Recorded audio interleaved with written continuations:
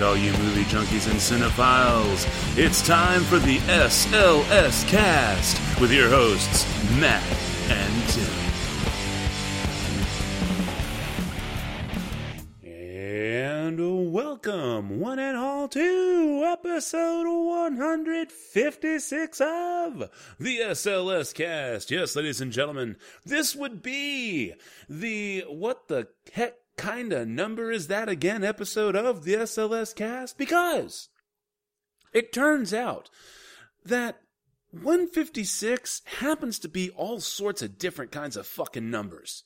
In mathematics, 156 is an abundant number. It's a pronic number. It's a dodecagonal number. It's a refactorable number. And it's a Harshad number.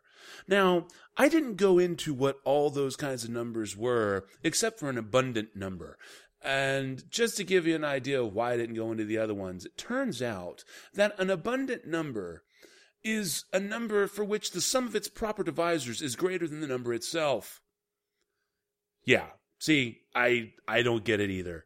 But it's all these kinds of numbers. So yes, if you're looking for an abundant number, a prionic number, a dodecagonal number, a refactorable number, and a Harshad number, all in the same number, that number is 156. And with that clearly just dizzying intellectual knowledge about the mathematics of 156, I, of course, am Matt. And coming to us all the way from sunny California would be our resident Sony employee, Tim! And I must say, Matthew, I am missing those Schnooker references after hearing about math for the past minute and 20 seconds. I'm telling you what, it's something else, man. What is it? Dodecagonal? Beats the fuck out of me, man.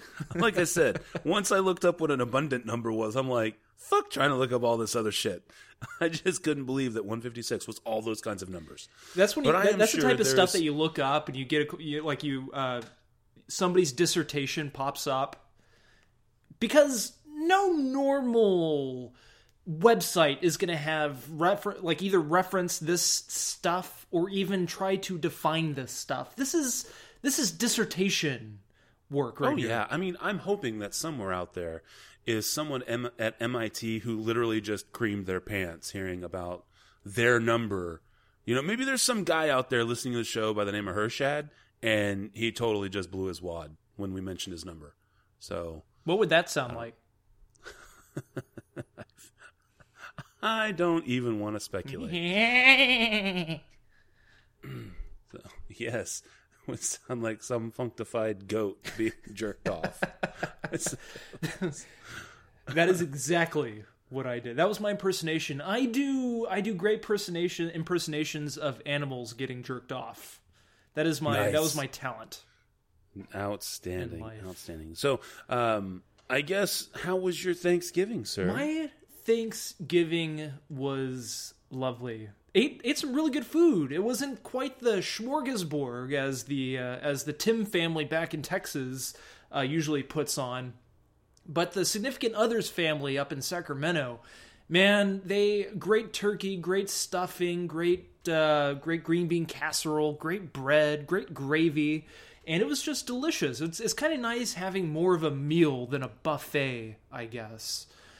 So it was nice. How was yours? Did the food turn out as well as you could have hoped? Oh, yes. I believe I have now been promoted to official turkey master for my whole family at this point. We did a 22-pound turkey, and I did all of my wonderful special techniques. And when we went to take it, they were taking pictures of it. It came out like magazine quality. I was really impressed. And then we go to slice it, I go to actually carve it. And as I'm slicing, there's only bone left inside. Little dry. It's fine. We did watch that movie that night though. Anyway, so I go to slice it, and I mean, as the perfectly carved piece of breast meat falls over onto the knife and fork so that I can put it into the serving dish. I mean, it's literally just juicy. Juice is literally falling and dripping from the sides. It was perfect. I could not believe it. And I don't even like white meat. And I was like, hey, I think this is awesome. So the turkey came out fantastic. We had bread stuffing, regular bread stuffing from the bird. We also had the cornbread stuffing. We used all of the drippings and stuff from the turkey to actually make proper turkey gravy. And that turned out fantastic. We had the mashed potatoes. We had the green bean casserole. We, of course, had rolls and the cranberry sauce and sweet potato pie, broccoli, corn, and good Lord, I can't think of whatever else we had. So when it comes down to it, you weren't one of those poor fucks out there that just got stuck eating ham. Exactly. My dad was not able to come after all that. I know I talked a little bit about last week. So when we were talking on Thanksgiving Day, he had prepared himself, he was readying himself, rather, for his Thanksgiving meal, which was a 12-ounce freaking filet mignon that he had bought a full strap of filet and then carved it himself and then he has a food saver. Oh, those food savers are amazing. If you don't have one, you should get one. And so he was able to use the food saver to vacuum seal the rest and put them into the freezer. And so he's getting his own, hand-carved filet mignon. That's what he did for his Thanksgiving. Ooh. So he wasn't upset at all. So since you're the one who cut the turkey, carved the turkey, and put it on the plate, and I assume that you pass that plate on, and the plate goes on to the next finely well-dressed family member next to them. Oh no, this was pretty. We were pretty casual, and so you don't wear like the knitted sweater. Like I was totally picturing you in a knitted red, possibly green sweater with your hair combed back and wearing black shoes. I did lead the family in the prayer, but I mean, you've been to my house, so you've seen the layout. We had 16 people. We couldn't fit them all at one table. So we actually had the kids' table. Then we had the adolescents table for our 15-year-olds and whatnot. And then we had the adults at the main table there. So what we did was in the kitchen, we set up the serving line. So you would start with the turkey and then wrap around and get all your fixins and stuff, and then work your way out to the table. And then the kids had their, in the little dining, in the breakfast nook, the kids had their meal there. And then we set up an additional table where, I don't know if you saw on Facebook, where my Christmas tree is. Mm-hmm. Now we actually, that area was where we put the adolescents at. So by adolescents, do you mean recovered drug addicts in your family? Yes, them too. So well, that's lovely. Yeah, so we had it all kind of set up like that. Cool. Well, did you oven cook your turkey, or did you throw it on the homeboy? I did. No, I take an entire stick of butter, and after having taken the turkey out of the fridge where it has been defrosting for 6.5 days, I then make sure it's been wiped thoroughly down, get all the any little remaining little feather pieces that may have been missed. Clearly, obviously, you take out the guts and the gut bag and the neck and all that good stuff. I love how the neck looks like a severed penis whenever you pull it out, by the way. If you're willing to cook it, it's actually really good. It's just one of those things that people generally don't eat, and it's a shame because it's really quite good. I just like it as is and just have it sit in my cup of eggnog. Just kind of like a candy cane kind of draped over the side. That's totally safe. And so then I take an entire stick of butter and I get the bottom of it, and I don't do a whole lot of butter on the bottom because clearly it's going to be dripping and all that kind of stuff. And then we do some salt and some pepper, and after I've rubbed the bottom with the butter, I then hit it with salt and pepper and rub that into the skin, and then a little bit more butter and a little more salt and pepper. And then we do the same thing with the top, and just basically you rub that whole stick of butter in there, and then the salt and pepper, and you rub all that in, and then you salt, more butter, and then salt and pepper that. And then we do the bread stuffing. The stuffing gets extra seasonings with sage and salt, some extra poultry seasoning, that kind of stuff. Mix all that all together with sauteed onions, butter, chicken broth, celery, if that's your bag. And then you stuff that fucking turkey all the way till it can't hold anymore. And then you take that is provocative sounding. Yeah. And then stuff that turkey until it can't hold. Big old piece of foil, and you put the foil as kind of like a tent. You don't seal the turkey, but you put it as kind of a tent. And then you shove that in the oven. And the last 30 to 45 minutes of cooking, you come in and you yank the foil off and you let it brown properly and check your temperature, pull it out. It sounds like you're talking about like sex. The tent being the dome. Let it brown in the oven a bit until you're ready to, it's ready to come out. And so now... I know we're running a little bit late, but does anything ever awkward happening or ever happen to you or your family members? Like, are there any conversations that get brought up around the dinner table? For example, Syria, not cereal, but Syria, or any politics or religious talks or anything like that? Sometimes. I mean, nothing that really ever gets out of hand, or people that, whenever it gets like... people like start yelling or anything like that, or it gets kind of like where someone says something and everybody else is kind of like, ooh, awkward silence. Because that usually, when those kinds of happenings occur, it's usually at the dessert portion of the dinner. And I mean, there's just something about pumpkin pie, pumpkin spice cupcakes, pecan pie, cherry cobbler, and pumpkin cheesecake with a salted caramel. You don't fuck that up. You don't fuck that up with awkward talkings. So, no, we were good, man.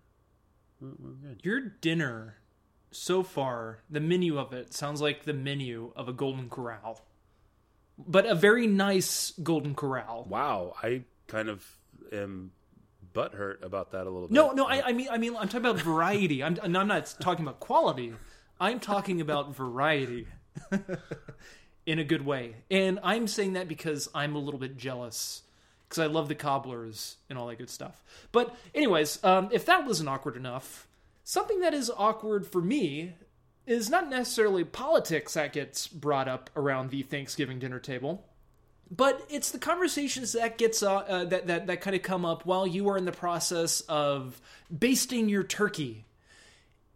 And what was going on? I was in the kitchen, and my significant other's mother, and my significant other's sister were all in the kitchen. And my significant other's mother, cut the slit into the turkey, and so she had the butter and the garlic or whatever the hell it was, and the lemon, and kind of like doing the rub down, the within the skin rub down of the turkey. And her hands, she is about mid-arm deep into this turkey when her daughter, not my significant other, but my significant other's sister, says this, and she is married, and this is not in any way how she sounds, but I'm just going to do it anyway. She just walks up to her mother and says, "So, Mom, now don't react to this, what I'm about to tell you, okay?" And the mother's like, "Oh, okay, just promise me you will not react at all, but I just want to tell you this." Oh, okay. So, my significant husband and I are planning on having a kid. We're thinking about it. Now, just remember, don't react. I don't want to see any tears coming down your face. And she's saying this while her mother is arm deep into a turkey filled with garlic or whatever, and butter and lemon and all that stuff. And as she is seeing this, I can see her hands protruding, like pulling out of the, going through the turkey skin, and it looks like her hands are about to bust out of that turkey because of all the joy and excitement of possibly having a grandchild in the near future might actually come to fruition. I don't know. To me, it was awkward. Just mental picture, think about it, and if it's awkward, I succeeded with that. If not, then I wasted a good minute and a half. Well, I guess only time will tell. So, now that we have wasted 15 and a half minutes of these good people's time, should we do our email check real quick? We shall. Or we must. All right. Checking the email inbox, where you too can send us an email to the show at slscast.com. I see that we have a new Twitter follower. Let's see here. At Vengeful Jedi. That's pretty fun. We have a follower by the name of Clint Thiel. And he's also, look, I guess our incestual podcasting circle is expanding yet again. He is the host of the Geek Dig podcast, and also a Green Up Gaming podcast. Look, wow, I thought I was cool with just a movie podcast. This guy's got like 2 podcasts. He says he's a gamer, Netflix binge watcher, and geek out of Chicago. So, yeah. That looks like fun. Thank you, Clint, for the follow. You too can follow us on Twitter at the SLScast. And then I've got 2 really weird emails here, both from our friend That Fracking Cat. One is from Friday, but it says Friday email 12/27/2015. And he says, hi. And that's it, Cat. So I replied, greetings, friendly cat from next month. Tell me, what did I get for Christmas? And I haven't gotten a reply yet. I then get another email here that is in our email box, and it says, Catterday email 11/28/2015. And all this one says is monkeys. That's all it says. So I replied, if it doesn't have a tail, it's not a monkey. Even if it has a monkey kind of shape. If it doesn't have a tail, it's not a monkey. If it doesn't have a tail, it's not a monkey. It's an ape. So that's what our email box looks like right now. Please, for the love of God, send us some emails so that I don't have to ever do this again. And that's it. Riveting. This is riveting podcasting. Fuck NPR. Listen to us. Yeah, we're about one step away from doing like Family Feud or something. Oh, burn, rub, apply cream. Oh, Mystery. man. You know, we love our friends over at We Are Not Here to Please You. Remember when I But said proof that I I was listened to not last going to week's edit this episode? Huh? Was this proof I listened to last week's episode? See, guys? I listened to you guys. What's up now? Anyway. All right. So that is our email. And I guess now we can just go to the news. Am I correct, sir? Please. Here we go, folks. It's the news.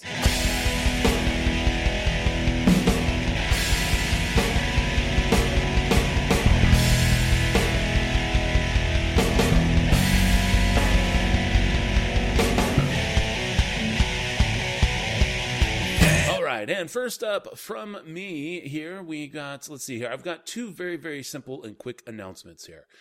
First up there, we've got comicbook.com by way of Joe Comic Book. Fantastic Four sequel removed from Fox's release schedule. Yes, you heard that correctly, folks. Despite Fox's initial insistence that the Fantastic Four sequel was moving forward despite the box office failure of the first film, Fox has now officially removed the Fantastic Four sequel from their release schedule. Fantastic Four 2 was originally scheduled for a June 9th, 2017 release, even before the first film hit theaters. With virtually all superhero movies performing well at the box office recently, Fox probably felt confident at the time that Fantastic Four would follow suit. However, Fantastic Four wound up being the rare superhero movie flop. Fantastic Four only grossed $56 million domestically and $167 million worldwide on a production budget of $120 million. Yeah.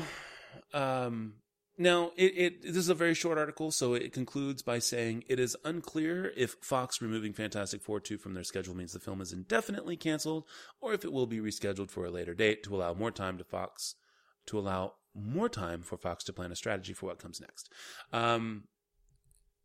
And I think they're just, quietly removed. We're not going to see anything. I'm sure that they will just try and keep this property from Marvel again. So in 7 years, we'll probably see another stupid Fantastic Four movie. The other quick announcement here from Entertainment Weekly, by way of Nick Romano. Jennifer Lawrence says she'll keep working with David O. Russell until he dies. Yes, Joy marks the third time Jennifer Lawrence and David O. Russell have worked together, but she says it won't be their last. Quote, "I'll do anything with you until you die," end quote, Lawrence told Russell Saturday during a Q&A that followed the first screening of their latest collaboration, adding, quote, "It's sweet and fucked up," end quote. Well, I think that's neat.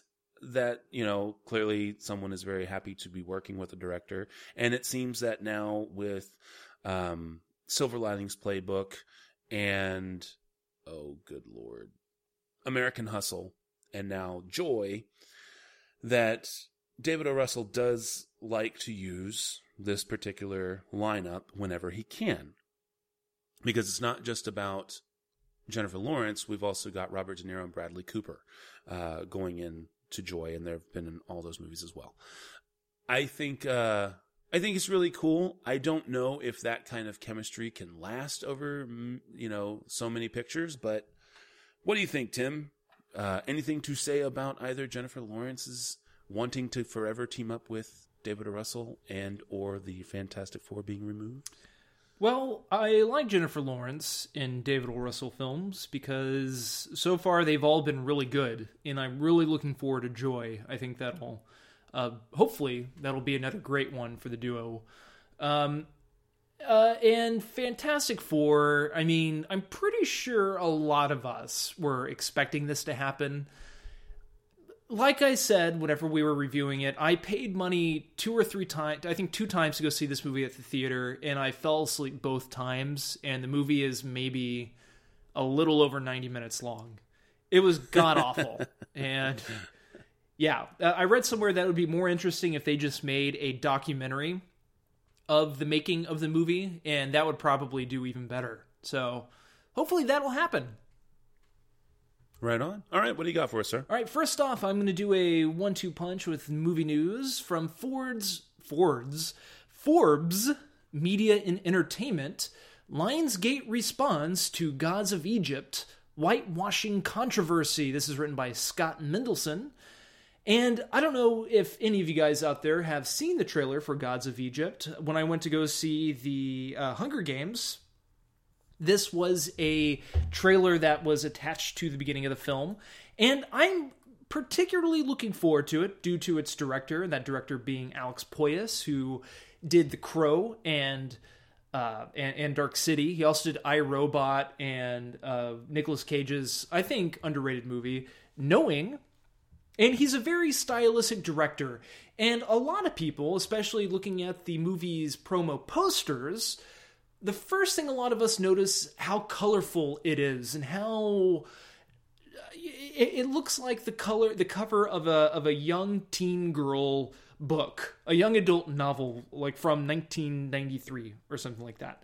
But another thing that people notice, especially when they watch the trailer, is how many white people are in the movie. Those from, I don't know if there's any, I'm sure there's Americans in it, but there is definitely those from the UK, whites from the UK in it.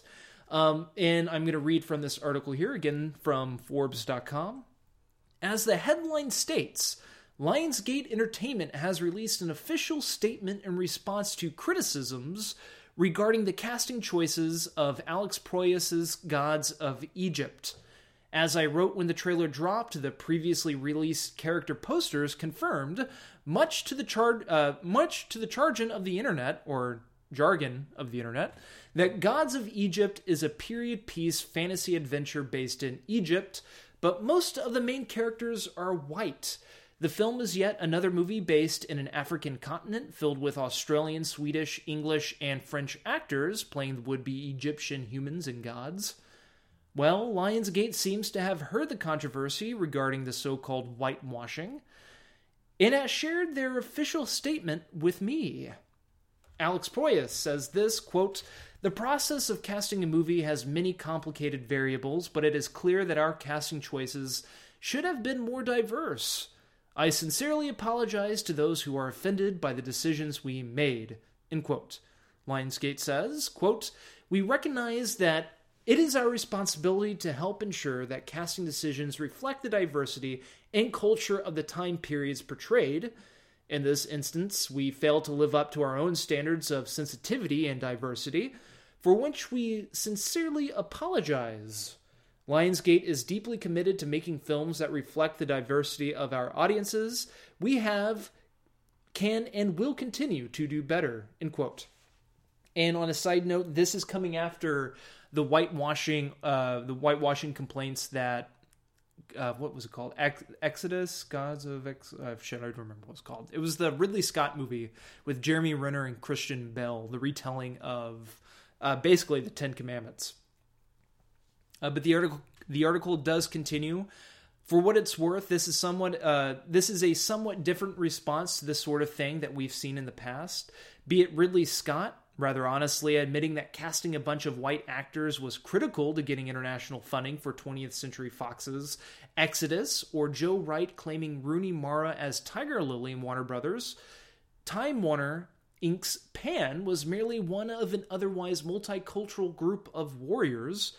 The usual response is a kind of justification, with the caveat that, quote, it's my film and I can do what I want, end quote, is a perfectly understandable defense.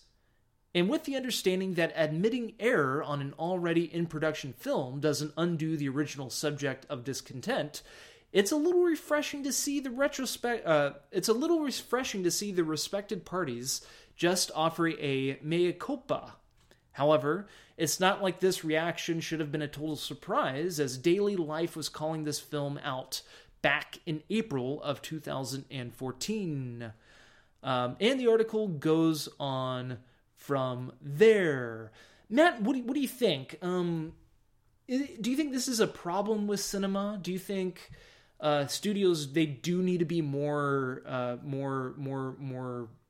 paying more attention to this sort of thing? Or do you think it's okay to have a couple white actors playing this guys, but maybe fill out the roles with those that would better fit those type of characters? Okay, so here's the thing. We kind of established a formula back in the day with the tits and togas flicks and stuff, where you get the names that are going to put butts in seats. And this in no way, shape, or form is trying to link what's happening today with racism and prejudices and stuff like that occurred 50 and 60 years ago and plus and on and on. But where back then people were being excluded solely because of race, and you did not try and promote other races, so you would naturally put the white people in there. It was just so striking when you would put someone who is clearly not white. So let's take a look at Ten Commandments, right? You've got ultra white Charlton Heston and, oh, good Lord. Help me. What's his name? Bald guy, King and I. Yul Brynner. Thank you, Jesus. So you got Yul Brynner. These guys aren't supposed to be brothers per se in terms of blood relation, but they are supposed to be significantly more closely related, even in stature and physical being and color of skin, than they clearly are on camera. So nowadays, so we transpose that to nowadays, and the thing is that when you get these guys who are pretty blatantly white in these lead characters, there's no way you're going to believe that they're going to be related to people who don't look like them. Even when we're dealing with people not necessarily who, Moses Ramsey's kind of thing, but just in general, like, well, wait a minute. These people don't look anything alike, and it just kind of shatters that illusion. So you've got that playing into it. Plus you've got the whole, you need names people know to put, the butts in the seats. And then it's kind of like, well, now there's nobody left to actually cast who is of the proper nationality. So maybe they should just back off the huge budget things and use these kinds of movies as amazing platforms to bring up more international talent. And it does two things. One, it gets us more names that are worth knowing. And two, exposes the U.S. audience to an international style of platform of movie making, which is more money nationwide, or I'm sorry, worldwide, because it's an actual multinational cast. So, yeah, I don't think it's necessarily that it's a blatant racism, or it's blatantly trying to exclude anyone based on anything else other than they've inadvertently created this formula that doesn't allow for anything, and then they throw big budgets at it that confuses the issue, muddles the issue even more. So, yeah. Sorry, that was probably way longer of an explanation than you were looking for. No, it works. It definitely works.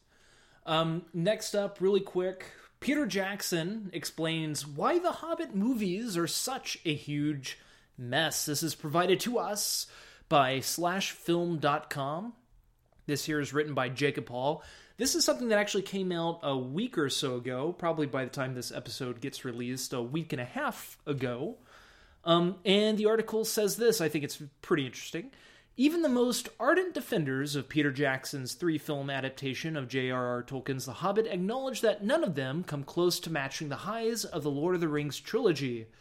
Something about them just feels off from frame one, like something important is missing. Whatever spark made the first trilogy such magical experience is missing here.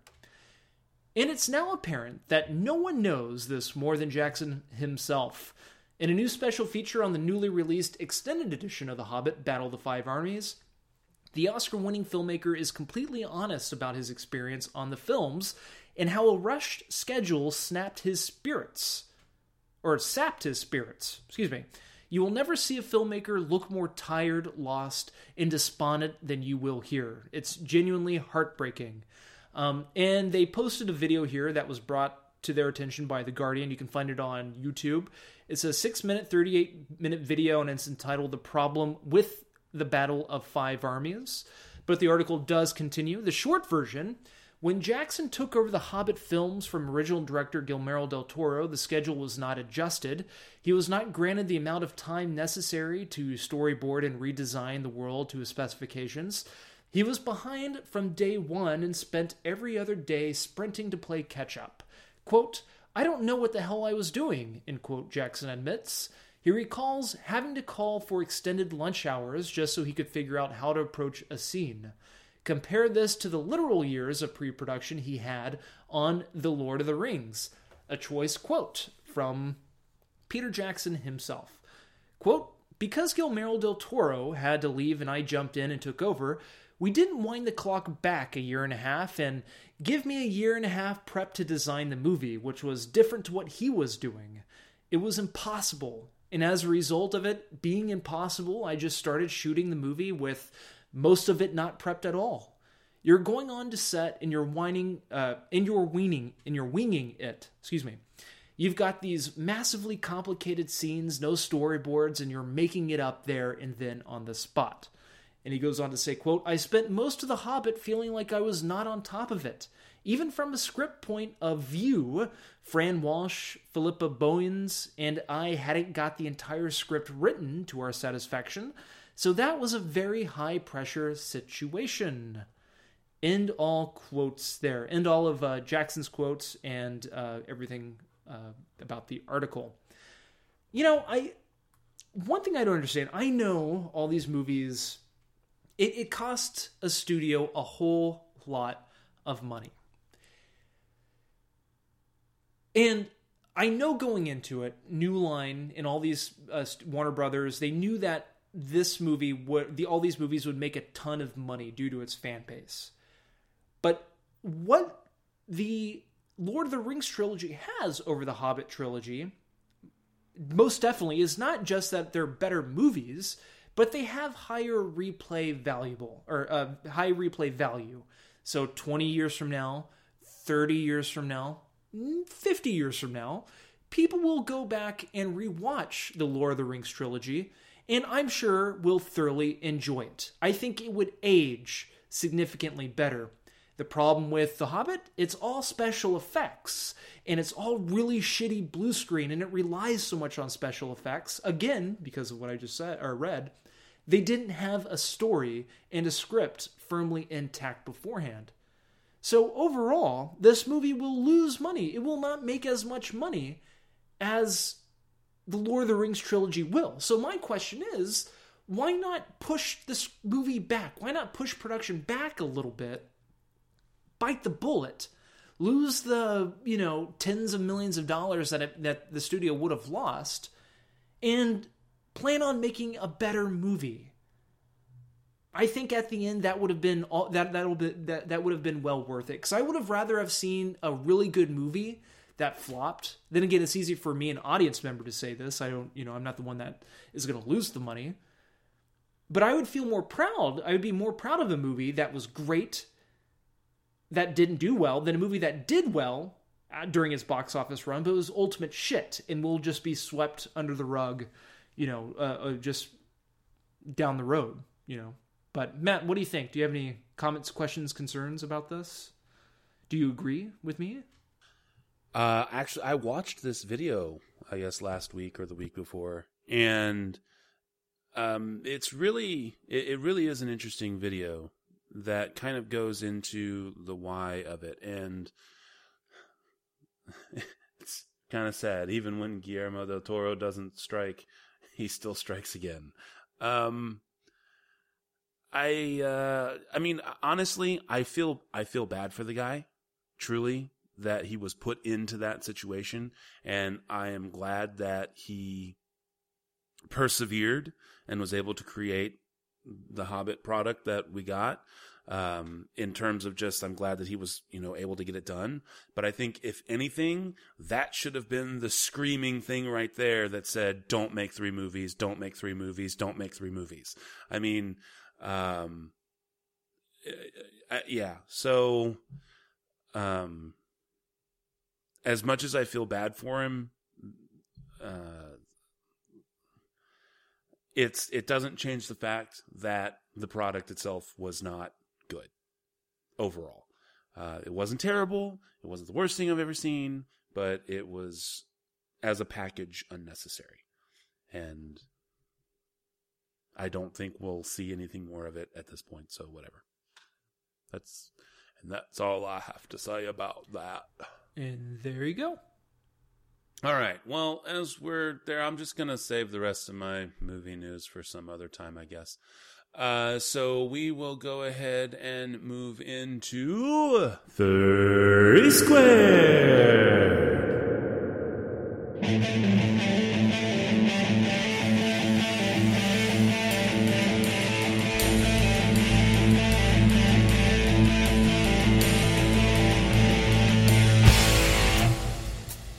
And this time on 3 Squared, we are going to be talking about our favorite movies. Actually, not our favorites, just movies that were better than the book.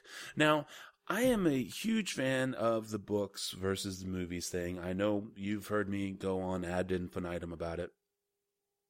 But rarely. It is possible, though highly unlikely, that occasionally there are movies that are better than the book. And I did not think it was possible up until about 1995, when I read for my fiction class, or I guess maybe it was 94. I don't remember. 94, 95. I had to remember, for my senior fiction class in high school, I had to read The Natural. This novel comes from 1952. And when I read this novel, I was so invested into the character and everything, and I was so looking forward to how this was going to play out, because the drama, was lots of tension and everything in this.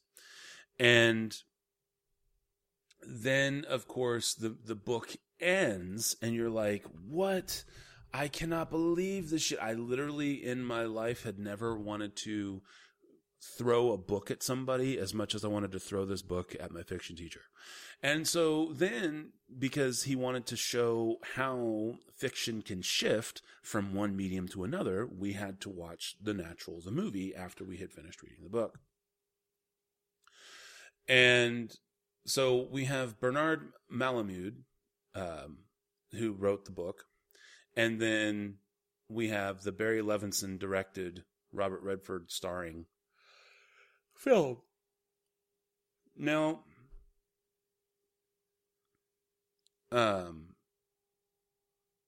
we go through the movie, and the movie stays faithful to the book, even if it's not necessarily sticking 100% close, 100% onto the book, as movies are wont to do. But then the ending occurs, and that ending of the movie is not the ending of the book, and the ending of the movie makes the experience fulfilling and happy. And so the 1984 movie The Natural was the first time I ever found out that a movie could be better than the book. So there you go. So you got that. We move into Misery. Of course, most everyone is familiar with this. This is probably one of Stephen King's best known books that were turned into movies, and probably the penultimate performance of Kathy Bates, definitely the landmark performance that put her on everybody's radar as the ultimate fan. And the thing with the book is that Stephen King, he can be as a writer, he's painting a mental picture for you. And in a lot of cases, he's painting an overtly vivid picture. And while it's not necessary to have that picture, I guess it still made the book provocative. It still made the book interesting. Well, what they do in the movie is they tone down a lot of that violence and instead turn it into psychological thriller. And I think that made all the difference in the world. Now, the book from 1987 that Stephen King wrote is still good. It's still a really good book. And I would definitely recommend that, especially if you are a burgeoning fan of Stephen King, or maybe, hey, just go and give it a good reread. But the film totally gives it a completely different vibe. And I think it was able to take, by shifting the violence to the psychological aspect, I think it made it more intense than the book was. And the book is definitely nothing to sniff at. So Misery from 1990 becomes my second time that I can see that. Now, Forrest Gump is my third choice. The novel came out in 1986. The film, of course, was 1994. And while everybody definitely loves the movie, and I did too, and I watched it, it wasn't until quite a few years later that I ever actually went back and read the book. And I gotta tell you, the book is vastly, vastly different than the film. There are so few things from the book that actually even make it into the movie. It's a wonder that they even were able to call it Forrest Gump. Now, the reason why I felt that the movie did a better job is that while I think Winston Groom, who wrote the book, definitely has a great story, it's almost as if it's almost as if the book is purposely trying to smack you in the face with its content. And instead of telling this heartwarming story that just touches on all these major touchstones, if you will, from the 20th century,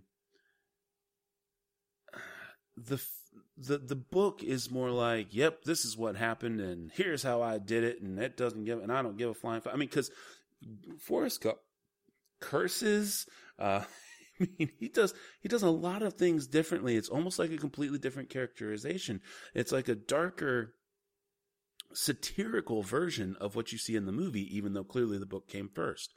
And it just creates a whole different tone that's just not as uplifting as the movie that made everybody want to go and read the book in the first place.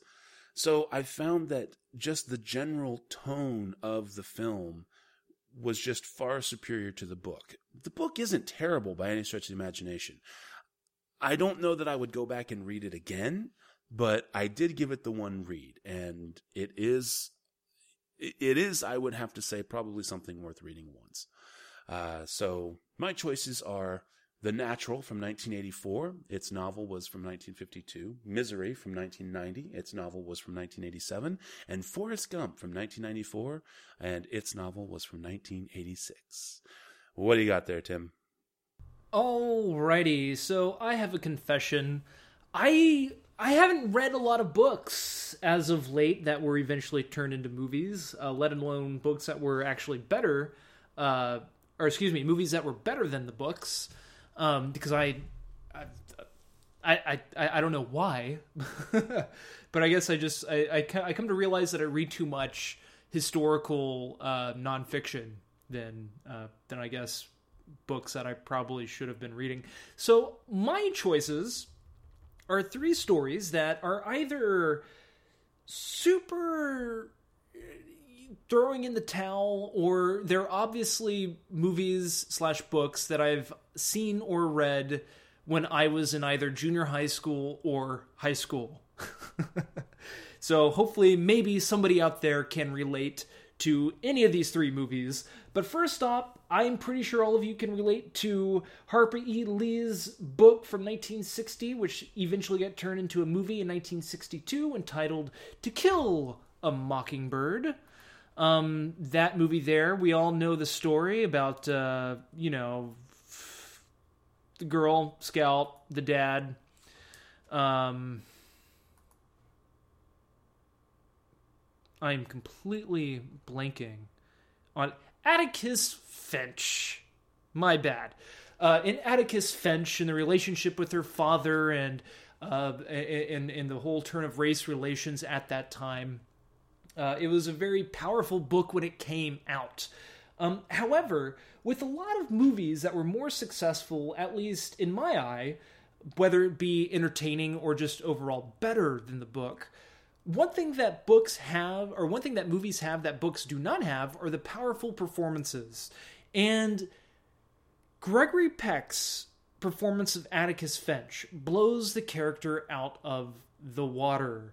It is impossible to have read that book in 1960 and it could have imagined the power of Atticus Finch, or the potential of the power potential of Atticus Finch. I think that makes sense. Sure, I'll go with it.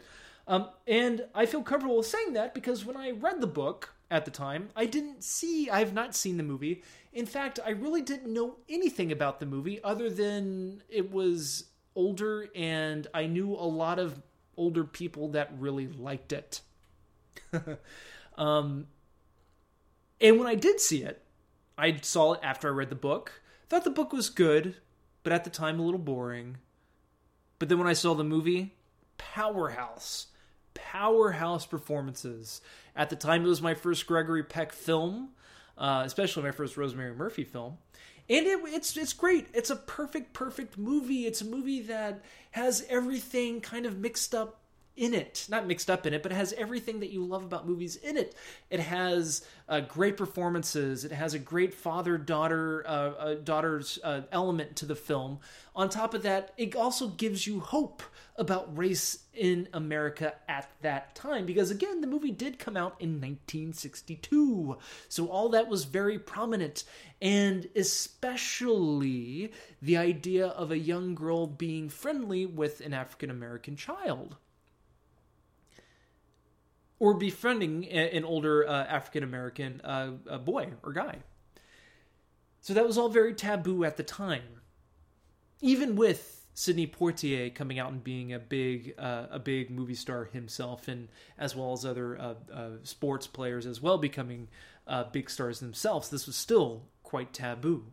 Especially with the movie winning 3 Oscars, 3 Oscars. It was one of the best movies of 1962 and 1963. So yes, To Kill a Mockingbird is my first movie. That was indeed my throwing in the towel movie. My second movie is a little bit more obscure because it is based on a short story that I read in, I think I was in 9th grade or so at the very start of junior high, or at the very start of high school, or it might have been at the tail end of junior high, I can't remember. But it was a 1996 movie based on a 1949 short story called The Lottery. The short story of The Lottery was written by Shirley Jackson, and it was first published in, it was either like in a magazine or in a newspaper, I can't really remember. But it's a very, it was critically bashed, the book was, because the story is super duper dark. Think of Invasion of the Body Snatchers, where if you went and saw that movie in the 50s, right when it came out, you would have thought, oh, this is just a fun horror movie that, you know, at the tail end, the last 30 seconds of at the end of the movie, there's a little bit of closure to it, but it's still awfully disturbing. This movie is just kind of disturbing. You get that little glimpse of hope for the characters, but then it doesn't really work out. It's always great when you read something and it just ends with the lead character that you're trying to root for beg for life as they're getting killed, pretty much. And that is pretty much that's basically The Lottery. It's very much like Invasion of the Body Snatchers, but more depressing. It's about this town that is very rooted in a tradition of something that they call a lottery. But the lottery isn't just a regular lottery. I mean, it is a lottery in the sense of your name goes into like a hat and they pull out your name and you don't win something that is pleasing. You win something that is god-awful. That would be getting stoned to death, and not the great stoning to death, or stoned to death, which would involve some marijuana or so. But no, I'm talking about actual stones, sharp stones, a horrible, painful death that is awfully depressing when you think about it. I mean, how pissed off would you have to be at somebody to literally pick up rocks, multiple rocks, and throw them at somebody, and they're, you know, they can scream and yell and plead for their life as you're throwing, you know, it's pretty demented. And so that is the basic setup of the story, is The Lottery. Now, the movie, which stars Kerry Russell, she's a popular name, and Kerry Russell, Stephen Root, Dan Cortez, William Daniels, Veronica Cartwright. This was actually a made-for-TV movie that came out in 1996, and I'm actually surprised it took them this long to really make this, to make an adaptation of this story, because it's a really, really good story. But like I said, in 1949, when the short story came out, it didn't do all that great with critics, or critics really didn't like it because of its subject matter. And the same can be said with the TV movie. I don't think people were really looking forward to turning on Lifetime, or whatever TV channel it came on, and expecting this type of thing to happen, especially when you're used to watching stuff on TV that's supposed to be uplifting, or you happen to have accidentally watched My Babysitter's Dead, or that one with Melanie Griffith where her child gets kidnapped, and oh god, but even that kind of has a happy ending, I think, or maybe her child dies. I really don't remember, but it's based on a true story. So I guess it would have to have somewhat of a happy closure-ish ending. I don't know. But this one does not. It does kind of stray away from the story a bit, the short story a bit, but it's basically the same old depressing mess of getting stoned to death. Now, my third and final film that I'm kind of regretting to have mentioned it, because I am starting to remember the movie from when I did watch it. Again, another one from either elementary school or junior high school. It did come out in 1999, but I do now remember a 1954 animated version of this film. And the book I'm talking about is George Orwell's 1945 story, Animal Farm. Yes, that is right, Animal Farm. Animal Farm is indeed the Orwellian allegorical story by George Orwell, reflecting events that led up to the 1917 Russian Revolution, and it as well as the Stalin-led Soviet Union era as well. And this is all an allegory because the characters, they're not really Stalin, and they're not like the humans or anything. They are portrayed by pigs and some humans as well, but pigs and other animals like cows, hens, cats, a sheep, puppies, horses. If I didn't already say horses, but it's blatant. It's as blatant as can be, and it is fucking brilliant. The story is. For example, the lead pig here is Old Major, and he is supposed to be an allegorical combination of Karl Marx, as well as Lenin himself. The pig Napoleon is an allegory of Joseph Stalin. Snowball is supposed to be Leon Trotsky, and the list goes on. And then you have the humans. One of them is Mr. Jones, and he was an allegorical representation of Adolf Hitler. No, I'm sorry, that's not Mr. Jones. It's Mr. Frederick is the allegorical representation of Adolf Hitler. The 1954 version is an animated film that was nominated for a BAFTA for Best Animated Feature. But the 1999 version was all puppets. And I remember in junior high, I guess it was junior high school, watching this, and I thought, shit, man, this movie totally blows Babe Pig in the City out of the water. Why? Because the movie is too dark for kids, and those who are old enough who have read the book probably wouldn't have dug the movie as much as I did. At the time, I was probably too old at heart to have been completely freaked out by the movie.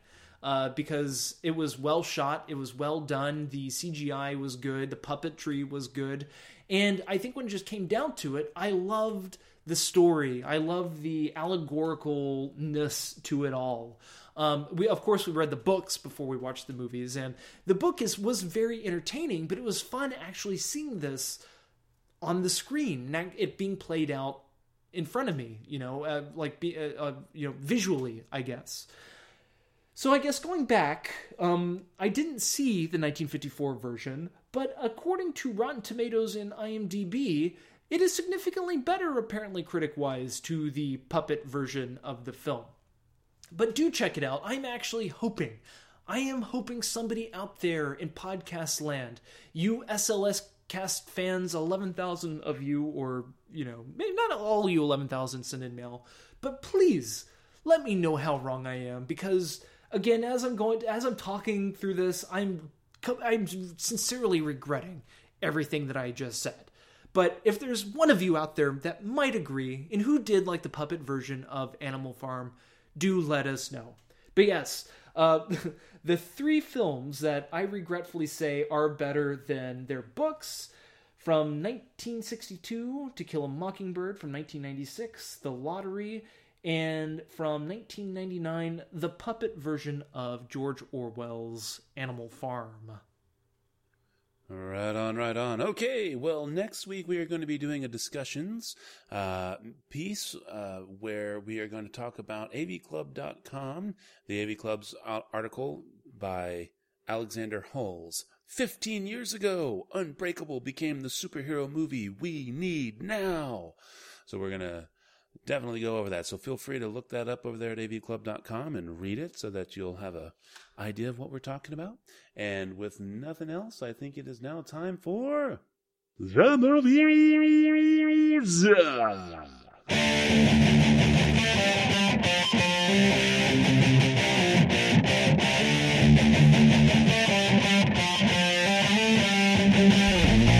That's right, folks. And this week's movies are The Hunger Games, Mockingjay Part 2, Spotlight, and The 33. So, Tim, where would you like to start, sir? How about Spotlight? All right. Spotlight, 2015 American drama film directed by Thomas McCarthy, written by McCarthy and Josh Singer. It stars Mark Ruffalo, Michael Keaton, Rachel McAdams, Liev Schreiber, John Stanley, and Stanley Tucci. And the vast bulk of those people play the Spotlight team. That's the Boston Globe Spotlight team. They are actually the oldest continuously operating newspaper investigative unit in the United States. And this is specifically their story on how they actually uncovered the child abuse that was pervasive in Roman Catholic churches in Massachusetts, as well as its ongoing cover-up by the Boston Archdiocese. All right, so this is definitely a movie that I think was done more for Oscar bait than because it was necessarily going to be a fantastic movie. That being said, it is a hugely, hugely well-received film and definitely very, very, very well acted. My problem with this film, and this is the only major issue that I have with this film, and it cost it a star, okay, a full star, is that while I certainly understand that dramatic license needs to be taken in certain aspects, and that sometimes characters need to be amalgamations of different real life people or whatever, just to keep your narrative going. There were several instances that they point blank made actual people look totally different than they did in real life, than their real life counterparts. And the biggest one, and this is actually something that has hit the news since this movie came out, is the portrayal of Jack Dunn. They show Jack Dunn in the film basically being this kind of non-caring asshole, when in fact he really did care and went to bat to try and figure out what the fuck was actually going on. And Jack Dunn is not the only instance where this occurs. And I understand that dramatic license needs to be taken, but this particular situation is already bad enough in real life as it is. It doesn't need to be made worse by people who aren't smart enough to go, not even necessarily that aren't smart enough, but just simply don't care enough to actually go and look up the actual facts of what really transpired. They're just going to bank on this movie actually knowing what it is, which is just completely foolish. So maybe they aren't smart enough. I don't know. And because of that, I docked it a star. However, the acting is really good. Clearly, the story in and of itself that it's trying to tell is, obviously very thrilling and everything. It's very kind of reminiscent of The Insider, the old Russell Crowe film from the late 90s. And I definitely dug the feel of everything. Cinematography, music, all that stuff is really well done. I just did not like some of the characterizations that they pulled on these people because they kept them with their real life counterparts' names. So, 4 stars out of 5. Definitely check it out. What do you got there, Tim? Super strong movie. Very strong movie with a very strong ensemble cast. Ensemble cast. All around, everybody was great. A lot of cool nuances and character mannerisms that totally work, especially Mark Ruffalo and the little, I guess not the little bit that you see. Oh shit, I am blanking on his name. The guy who comes in to take over the newspaper. Oh my god.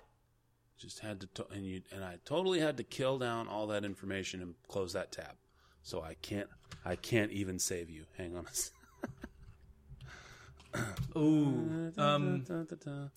let's see here. Give me a first name. I'll know the second name. Let's see here. Hang on. First name of the actor or first name of the character? Actor. We've got Matt. Okay, Brian Darcy James. No. The guy who comes in to take over the Boston Herald. The actor. God damn it! Hang on. Sharon McFarlane? No. Well, she was the editor. Hang on. I'm literally going through the fucking cast here. He was Sabretooth in Wolverine. I know that's a really shitty movie. Liev Schreiber. Yeah, Liev Schreiber. God damn it. There we go. Thank you. Yes. even with Liev Schreiber, his characteristics, his performance it's great. It's fantastic. And the movie it's a very strong story because it's a true story that is quite compelling, and it's strong because the writing is strong as well. And the movie itself is very much like other movies that are kind of like this, like All the President's Men and like what Matt mentioned, The Insider from the 90s. Like movies like these, there's no need for fancy camera tricks or other suave aesthetics, like crazy music, fancy editing or anything like this. This is literally, like you cut to the next scene, you cut to the next shot, you cut to maybe one more shot, and then it's the next scene, and more dialogue, and then maybe a voiceover while somebody's in a car, driving away. It's just, there's not a lot of music, there's not a lot of crazy cutting, and there's a lot of dialogue. And that's good because for the most part, the screenplay is a very strong screenplay, and the dialogue is very entertaining, and it does a good job with progressing the story along.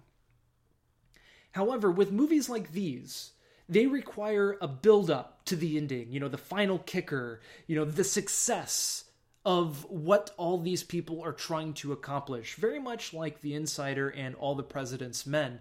With All the President's Men especially, you knew what was at stake. And those stakes were just rising as the movie went on until the whammy moment at the end. The feeling of relief, the feeling of accomplishment especially.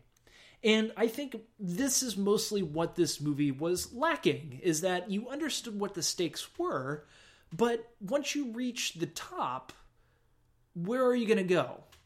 And I understand that they were following the story, the true story and all that stuff, but I don't know if they could have done more with the characters, or maybe done more with the dialogue, or done more with, setting up certain scenes, that it would have had more of an impact. Because as the movie goes, it's strong all the way through, but then it just kind of ends when everything gets resolved. Once you find out what happens at the end, I guess. And then the movie's just over. Again, the movie is really good. It doesn't take, it takes, 75% of a star away. So it's left with 4.25 out of 5. It's a really good movie. If you like ensemble casts, this is definitely a movie for you. So do check it out. Very good, sir. Where do you want to go from there?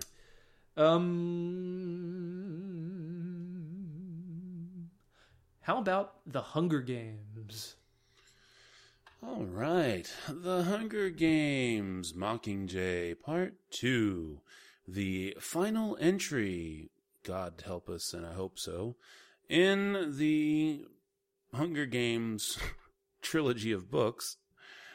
Let's see here. It's directed by Francis Lawrence. And, of course, stars Jennifer Lawrence, Josh Hutcherson, Liam Hemsworth, Woody Harrelson, Elizabeth Banks, Julianne Moore, Philip Seymour Hoffman in his final performance, Jeffrey Wright, Sam Claflin, Jenna Malone, Stanley Tucci in a brief cameo appearance, more or less, and Donald Sutherland. All right, so basically this is, it picks up immediately after the events of Part 1. Katniss is being looked after she was attacked by PETA. And she then, of course, is trying to figure out how to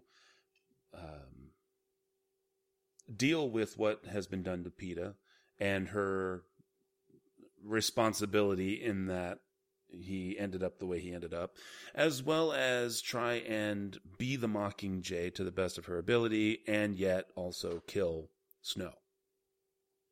The movie then, of course, goes from there and reaches its penultimate conclusion.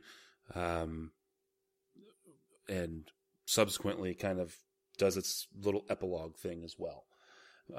Now, I said this before, and so I apologize for repeating myself, but when I read the books, I felt that the books ended in the only way that they could.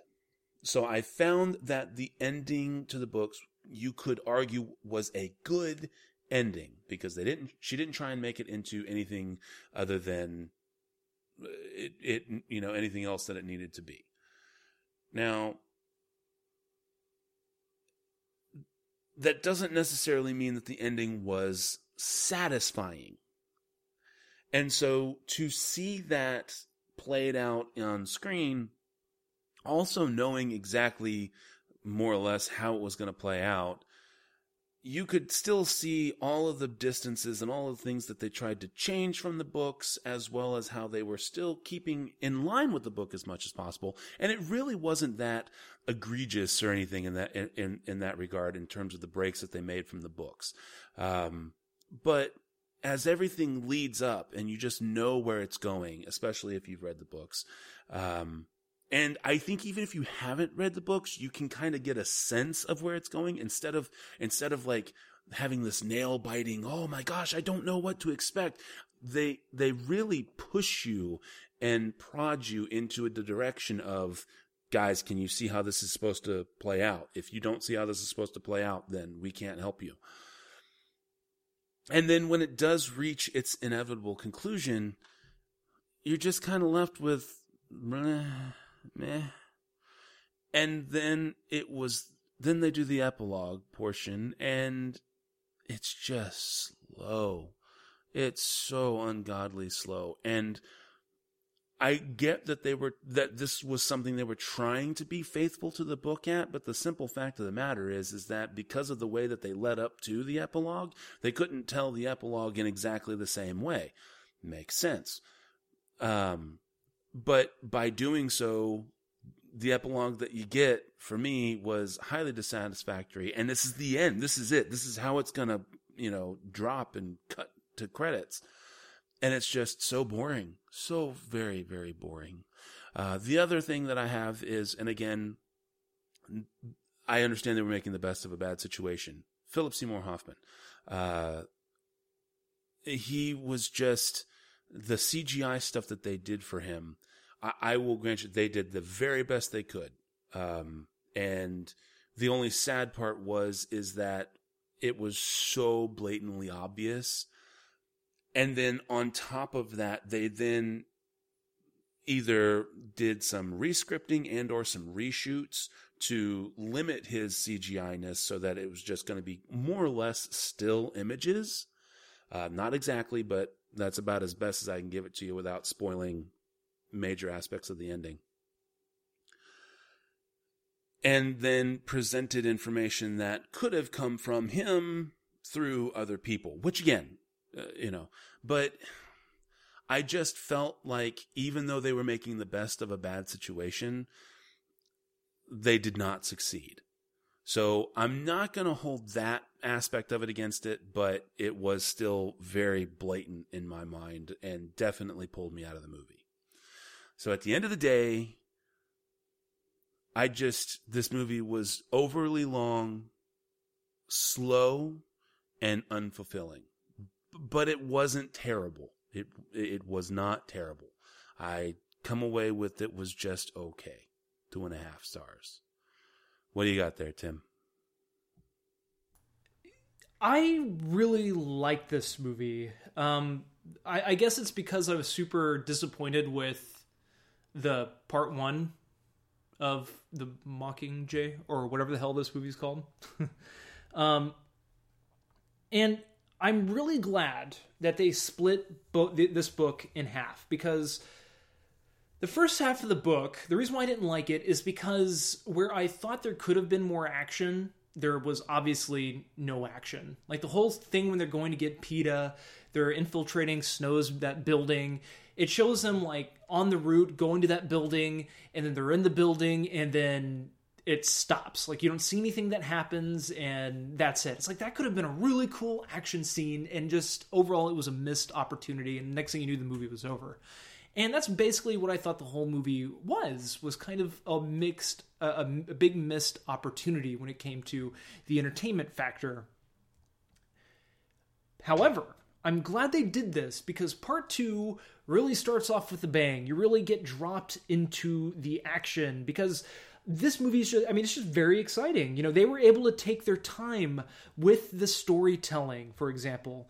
You know, there were impressive and good action in moments throughout the film, you know, especially like the scene when they're down in the sewer and they do this really cool shot over, I think is it Gale? Not Gale. The one dude who turns out to be a dick, apparently, and you know, kills her sister or whatever. I don't even know what happened. Whatever. There's a really cool shot of over his shoulder, and he has a bow and arrow with a fire. I think it's him. And you think one of those creature sewer monsters is going to pop out because the camera's right there, and you see him kind of like turning over a corner with his arrow, with his bow out. And then he slowly takes his time to pull the arrow back and sits there. And there's no music. You're just hearing everything, you know, all the natural sounds. And you just think one of those creatures are gonna jump out. And then all of a sudden he lets the arrow go.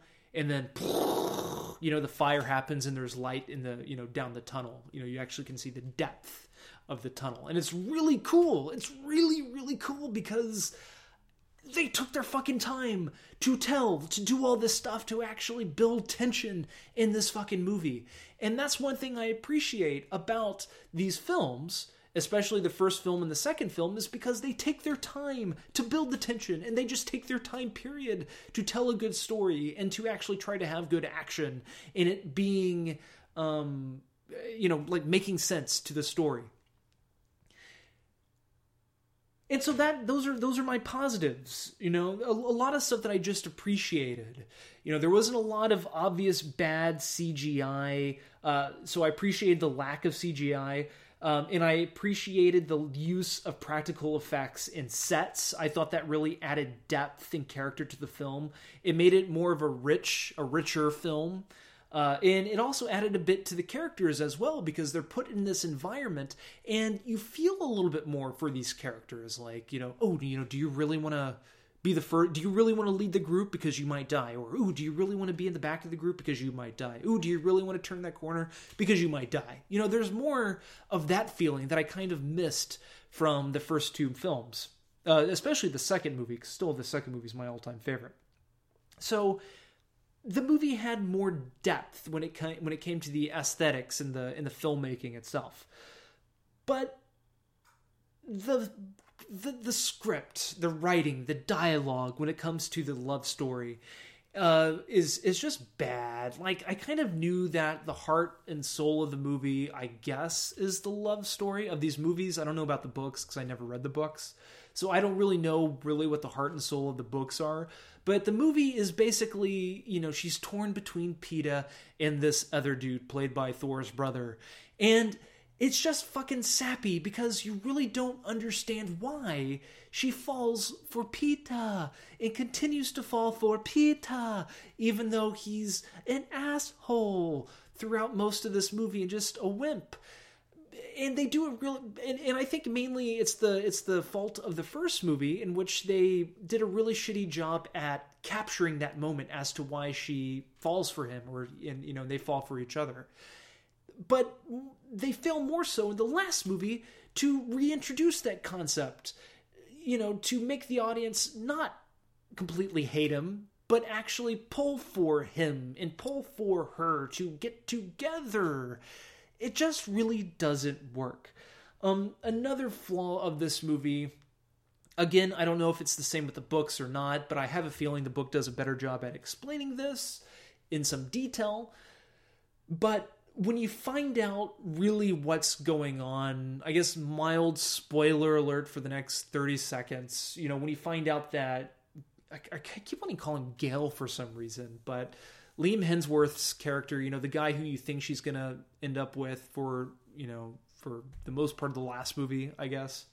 You turn out that he's apparently a bad guy, and he summoned the ship to blow everybody up or something at the end of the film. And all these other people are bad guys. You know, I got an idea that something was up with the president, not the president, but Julianne Moore's character. I got that from the beginning, but it just didn't make sense at the end of the film. And so I think, to me at least, that's where this movie falters, because if it doesn't make sense, it kind of negates all the stuff that, not all the stuff that I did like aesthetically wise, but all the character stuff and all the original storytelling pertaining to those characters. You know, all the stuff that happens at the end negates all that goodness, because they failed at hinting at, you know, at a different side of these characters in the first place, if any of that makes any sense at all. But again, it's an entertaining movie. It's a good movie. I can understand why those that are diehard fans of the book might not care for the movie all that much, but I enjoyed it. It's 2 hours and 10 minutes, 15 minutes, 20 minutes, and I was bored by a little of it. It didn't have as many endings as Lord of the Rings, Return of the King, but just about. But this movie comes up to be 3.75 out of 5 in my book. Significantly better than part 3. Before we move on, though, Matt, I have to ask, what are your, like, how do you rank all the movies? Let's see here. We both gave part 1 a 3, and we don't have the information listed on the website in terms of like we do it now. So, because I was scrolling back to try and find our scores, and I think if I had to rank them, I would probably do 2,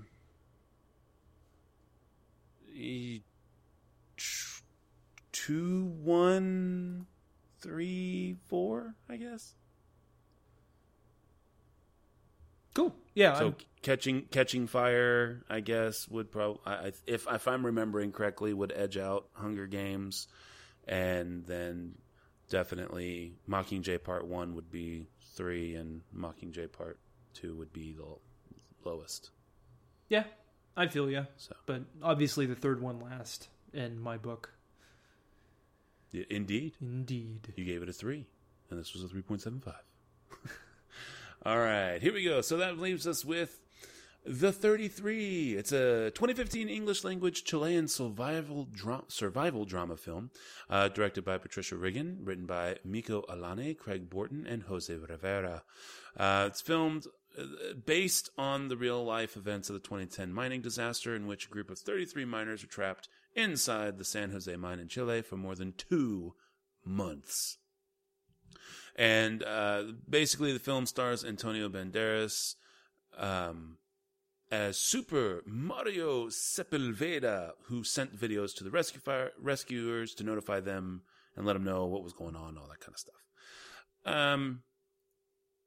So it basically sets it up and shows just over and over and over how terrible the working conditions were, and how the owners just don't even give a shit about the workplace safety or these people or anything. Just, you know, do your shit in the mine and shut the fuck up.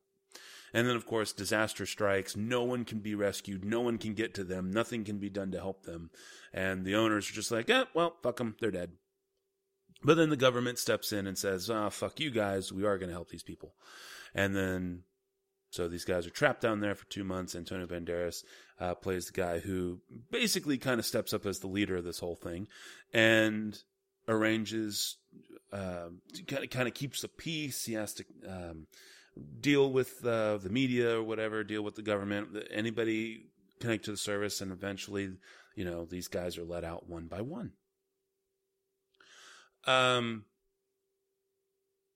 Antonio Banderas is clearly not the only person who is in this film. It's got Juliette Binoche, James Brolin's in it, Lou Diamond Phillips, our good friend Bob Gunton, who we actually dedicated like a 3 squared to a while back, Gabriel Byrne. So definitely quite a few people that you are familiar with are in this film. Now, while I definitely felt like this was a pretty solid effort overall, my biggest problem from this film comes from the fact that they just simply were beating you over the head. We get it. The company's a piece of shit company. The company's not gonna, the owners don't care, whatever. And they were just drilling that into your head over and over and over, to the point where they kind of forgot about the miners themselves, and that's who the story needed to be about. Now, that's clearly, they obviously tell this story and they get down there and everything, but it almost comes at the expense of just trying to rub it into the face of the company and the corporation who were behind the disaster. And I just felt like it really was too heavy-handed and started kind of becoming formulaic by the end of the layout. So just once you discovered who the bad guys were, okay, well now we can kind of focus a little bit more on the humanitarian or the humanity of it. And then like, oh, but remember what these guys are struggling against and why they're here. And it just, enough, guys, enough. That being said, strong performances, and it was interesting to see this particular take on it. And I did actually I thought it was a very good move to have this be kind of a joint effort. Again, remember, this is kind of those formats where you get to see good performances and increase your roster of people to see in other movies because it is Chilean. So you get people like Mario Casas, Juan Pablo Raba, and other actors and actresses in that vein, so that it's not just these American or English, whatever, actors that you've come to know. You're now getting other people who can then hopefully make that transition. At the end of the day, though, I did like the movie, and I thought it was pretty damn decent. I give it 3.5 out of 5, but just way too much heavy-handedness and a sense of formula kind of brought it down. There you go, Tim. Bring us home. Yeah, this is an interesting movie to review for me because it's not that it's a bad movie, because the story of itself carries so much weight, and the story itself is pretty amazing. And when you see the story, in the context, in film form, in movie form, it's pretty, it's pretty fascinating and amazing and pretty crazy once you get an idea of really how far these guys were down. In fact, I didn't realize how far these guys were down. I remember hearing about this on NPR and watching it on the nightly news and stuff when it all happened, but I really didn't get the sense of how crazy all this shit was. And by watching this movie, it's nuts, and it's entertaining to see all this stuff kind of unfold. But the movie itself is not good.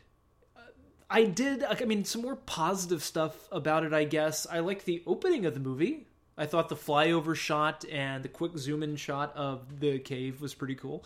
And I thought the CGI work and the whole sequence of the cave falling apart, or falling down, or caving in on itself, I guess, was well done. I was actually kind of worried for these guys, and I'm not gonna say I freaked out, but it was kind of heart pounding and oh shit, go type of feeling. So that was well done. It's just everything else. The main problems with these movies, or with this movie, are its characters, its casting choices, and their choices, the filmmakers' choices of how to exactly tell this story. And on top of all that, I think what really brings all these issues together is the film's lack of focus. Because the main focus that this movie has is on the personality, or trying to personalize the characters, as in they're trying to make them more relatable. So, anybody who's watching it can be like, ooh, I like Elvis Presley. I think that guy's funny. And I like him, Oh, that guy's retiring soon, and he got stuck down there. I like him. I like Antonio Banderas because his character is the fighter and the hopeful who's fighting for his wife and daughter. And La Bamba, Daniel Day-Lewis, Lou Diamondback Phillips. He's the character who's feeling guilty for himself because he's the supervisor who feels responsible for everything that had happened. All those kind of cliches to make you feel sorry for these characters and therefore enjoy the movie a little bit more. But on top of that, in regards to the characterizations themselves, in the storytelling, is that all of the humor and the characterizations that takes place above the ground, regarding like the family members, like the bits pertaining to one of the miners' ex-wife and his mistress bickering at each other, very kind of comedic moments that feel super out of place, even when they're not even when they're trapped in the mine. I mean, before all that, like the morning of, when they're setting up these characters, you see this shit and you're like, God, I mean, this is a little like stereotypical, cliched, or maybe not cliched, but a little too stereotypical, and it just kind of didn't feel right. I mean, I'm sure all this stuff happened, but did it really happen in this particular way, for example? But all of that stuff completely, I thought, undermines the drama and the hardship and the struggle that all the Chilean miners underground are actually experiencing. But on top of that, you have the copious amounts of white people. I mean, I shouldn't say copious amounts, but Bob Gutton. How white can you get with Bob Gutton? He was born in Santa Monica, California, and he was the villain in Shawshank. He is very white and very American, and he is playing the Chilean president. Not the best casting choice, I think. I mean, I'm sure they could have gotten somebody else. I mean, he's not necessarily an A-list big draw for films. He's a great actor. I love him to death, but a little too out of place, I think. And it takes you a little while to get used to seeing the white actors in this movie before you forget, or until you remember again that this is actually based on a true story, and maybe you should just pay attention to the story and not let all the poor acting and character choices get in the way too much. Let's see, I'm going to go through my notes here so I don't take too much time. Let's see. Storytelling-wise, the movie progresses a little too fast. The days go by too fast without any much-needed storytelling and character building. How can we know exactly but how can we get a taste of what these guys are going through if they get trapped down there and, 10 minutes later, it's 3 days later. 2 minutes later, it's 10 days later. 1 minute later, it's, it's like they blow through it to get to the part where they finally, the drill kind of goes through without any build up. And the movie is a good 2 hours and 7 minutes, including credits. And it still feels rushed as hell. But overall, I do think that the movie should have been shot in its native language. It's about Chilean miners. It should have been shot in its native language, especially I think the way that they shot this movie and the particular choices that they chose in the making of this film, because that's the audience that I think will easily identify with the actions and the honest traditions and characterizations that are depicted on screen. Like the things that I thought were out of place and too goofy, and especially the dialogue, it might not have been as goofy and out of place if it was in their native language and not in English. Therefore, because as we all know, things get lost in their translation. You watch a Japanese movie, a Chinese movie, and any Asian movie, most of the time it's better when it's not dubbed over. And that's why things are better off left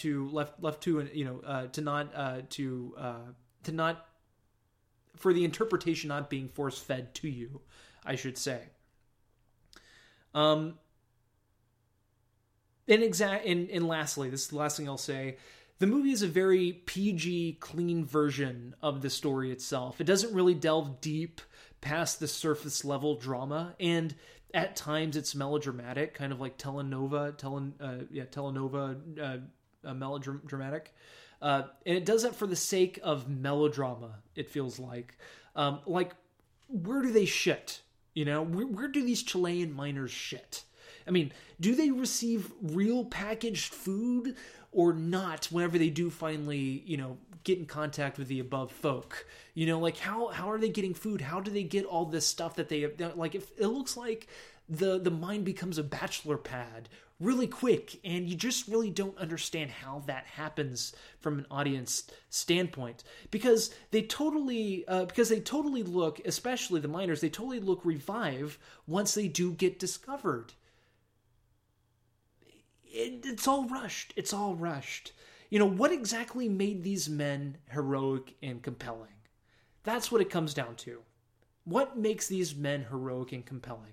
The movie never really explores those characters, and it only relies on the overall story and the events themselves to compel. There's really no feeling or fear in hopelessness feeling at all. It's almost like the filmmakers just expected that all those that are watching this movie already knows the outcome, and therefore they really didn't need to do anything to evoke any sort of emotion or fear or hopelessness from the audience. So I give this one 2.75 out of 5. All right, well, that brings us to the end of the movies. Next week's movies are going to be The Good Dinosaur, The Night Before, and Ricky and the Flash. And without further ado, that is going to bring us to the spiel, does it not, sir? Spiel on. All right, well, the music you've been listening to, as always, has been brought to us by our music partners, Cries of Solace. You can check them out at ReverbNation.com and Facebook.com, both /Cries of Solace. As for us, we are, of course, the SLS Cast, and you can find us at SLScast.com.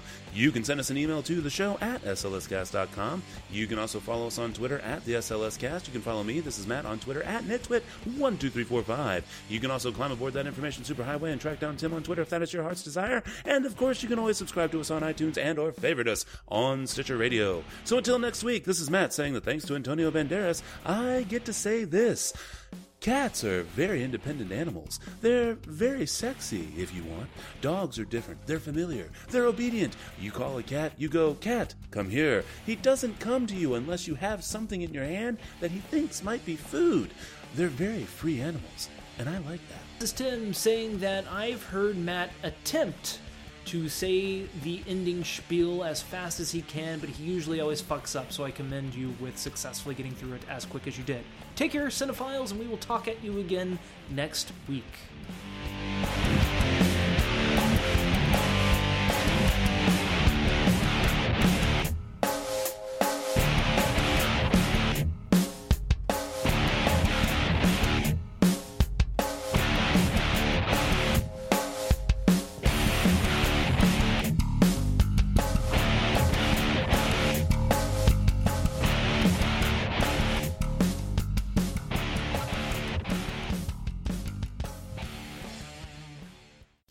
Thanks again for listening to the SLS Cast with your hosts, Matt and Tim. Remember that you can find us at slscast.com, at the SLS Cast for Twitter, also on Facebook, and you can always subscribe on iTunes.